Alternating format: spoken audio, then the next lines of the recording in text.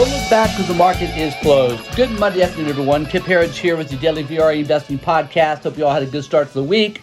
I can tell you it was fantastic over the weekend, wasn't it? Watching college football, pro football games, packed stadiums, not a mask in sight.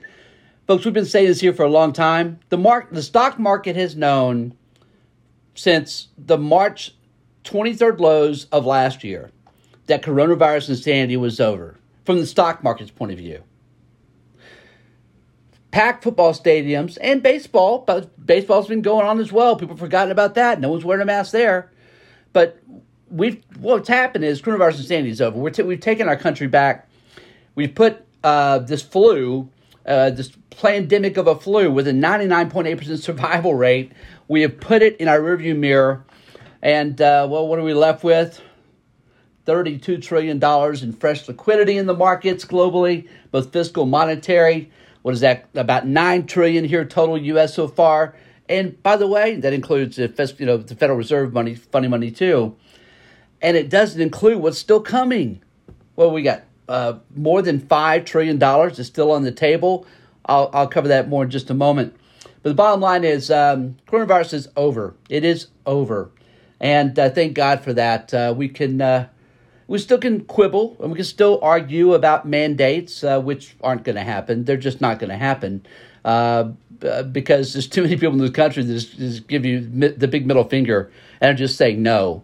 And we're seeing hospital staff, nurses all over the country refusing to get the jab. This is a real problem.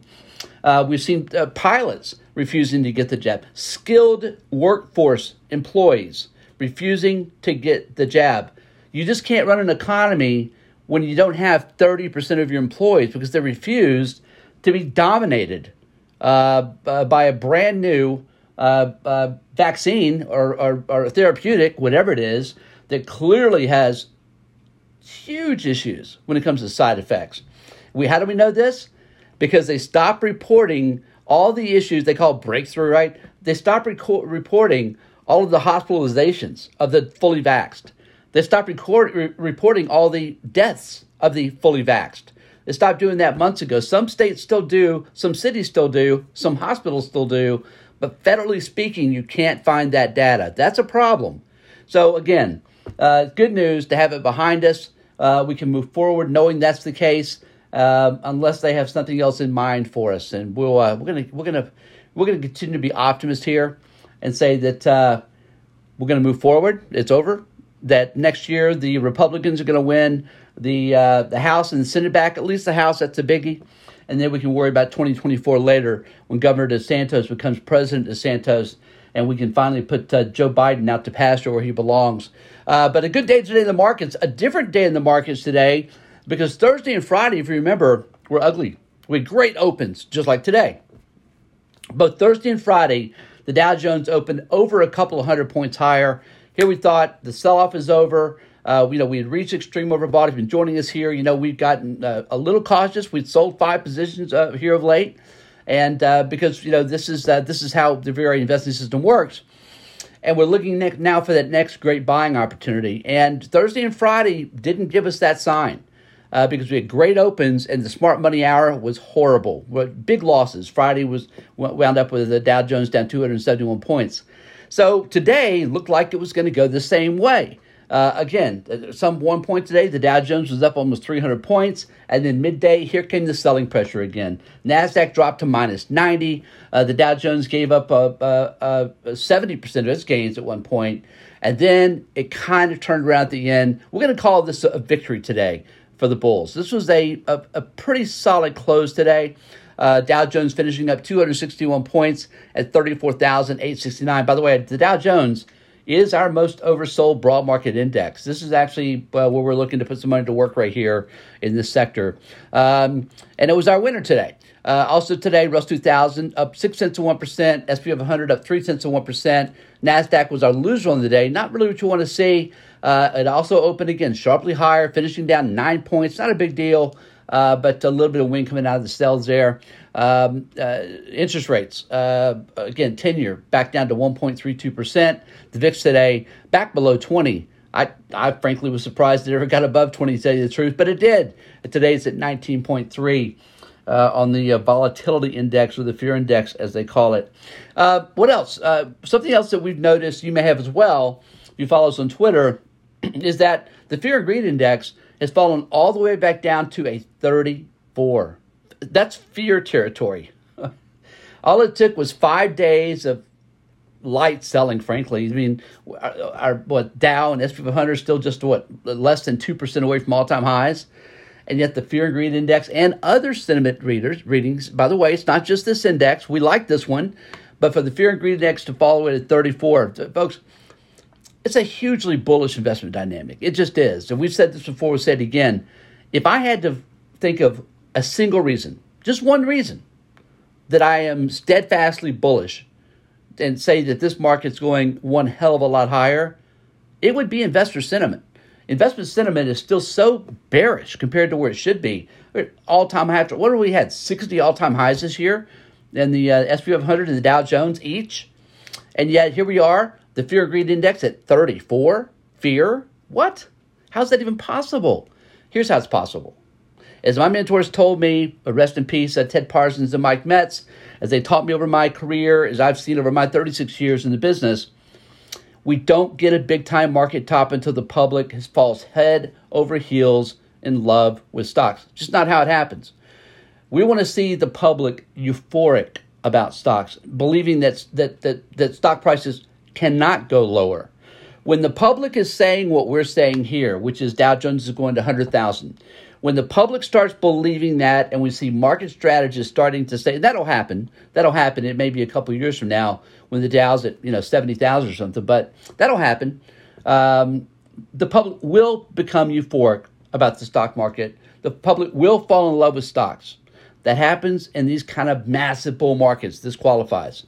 Then we'll start saying, when the fear and greed index is at 90 instead of 34, right? And when these other sentiment readings are also extraordinarily bullish, then we'll be taking profits and getting more concerned from an investor sentiment point of view. We're just not there right now.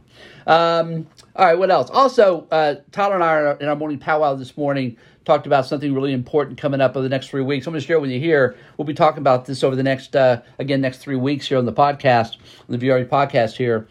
The next 3 weeks are really important to the future of America. Now, again, we're optimists here. We think it's going to turn out pretty well, but you can't put anything past our permanent ruling class.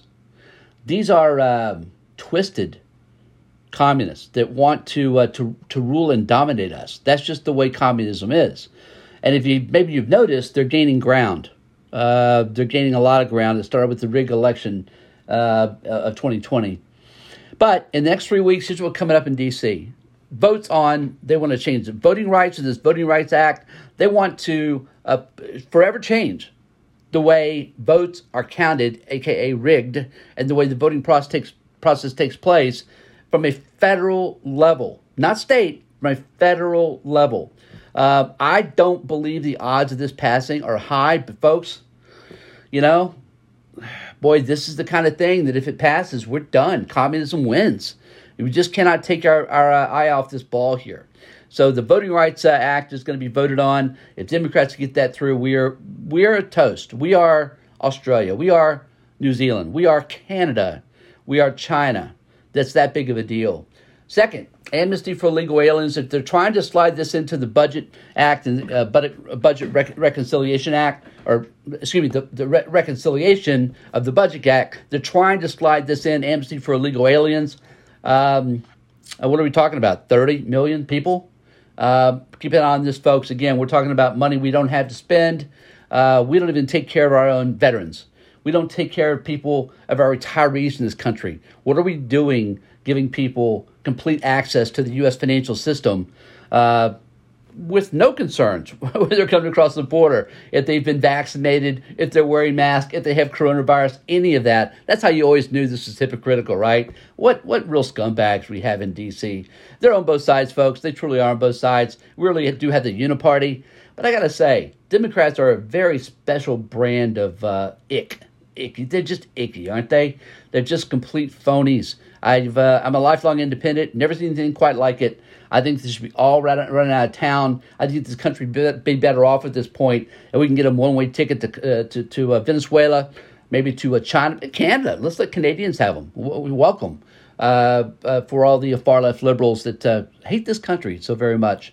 And the next thing up, again, $5 trillion proposed for new spending. This is from Biden's budget, which has got to get passed at some point, and his infrastructure bill, $3.5 trillion for one, $1.5 trillion for the other. Look, from all the talk we've heard, again, very little chance that much of this gets passed. We're talking about maybe a third of that on infrastructure. I think Joe Manchin and Kirsten Sinema have indicated that. And on the budget, not $3.5 trillion, 2.5 probably going to get passed. But again, you just don't know. You have to make sure your voice is heard. We encourage you to reach out to your congressmen and women and your senators. It does make a difference. Make sure your voice is heard, because what you don't want to have happen is wake up and find out that it did take place and that you didn't make your voice known. We do live in a constitutional republic, and that is a requirement, really, of living in such a system. We have to play our part, make our voice heard, and it should be those with the loudest voice really should make the rules, and the majority. And we have both, but we have to make our voices known. Okay, let's take a look today at the internals. Again, this was positive today. Even when the markets had pulled back on the day, we got some very positive action here in the internals.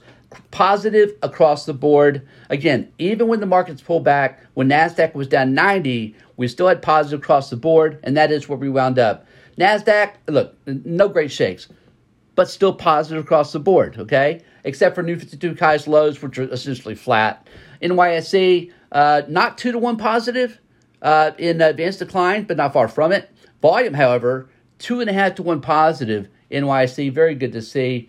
Also had positives there for new 52 highs to lows. But this is a resounding positive today in the internals. They have been improving, but they're still not where we'd like them to be. But they are better. Remember, we went through about a month and a half of just really crappy internals. That's not the case anymore. They're definitely making the turn. That's a bullish indicator. Combine that with the fact that investor sentiment's gotten so negative now, and the fact that, you know what, this is September. This is a terrible month to be an investor historically, but everybody knows that. Everybody's watching that. Everybody's afraid of that. You know, the majority of the financial advisors now and the smart money gurus supposedly are looking for a 5 to 10% correction now by year end. That's the majority.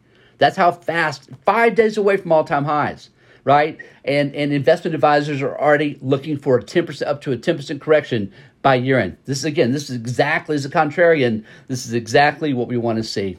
In our sector watch today, we had of our 11 S&P 500 sectors, 8 finished higher, 3 finished lower. To the upside, energy, boom, up almost 3%. I've got a lot to talk about there. I'm going to say it quickly, though. Financials in just a minute. Financials also hitting oversold now as well. On our VRA momentum oscillators, up 1% today. And to the downside today, healthcare down 0.6%. Again, not a lot happened on the downside. Commodity watch, this is what we wanted to talk about. Gold, up $2 an ounce, $17.94, quiet against the 1,800 range, it seems like, for about 30 years now. Silver, up 13 cents an ounce at $23.76, quiet as well. Copper, down 8 cents a pound, but still strong at $4.37 a pound. Really like copper here, and we love oil. We love energy. Oil today back above $70 a barrel, closing just above that level. $70.64 a barrel, up 92 cents a barrel. What is that? Almost 2% up on the day. And the great thing about this is that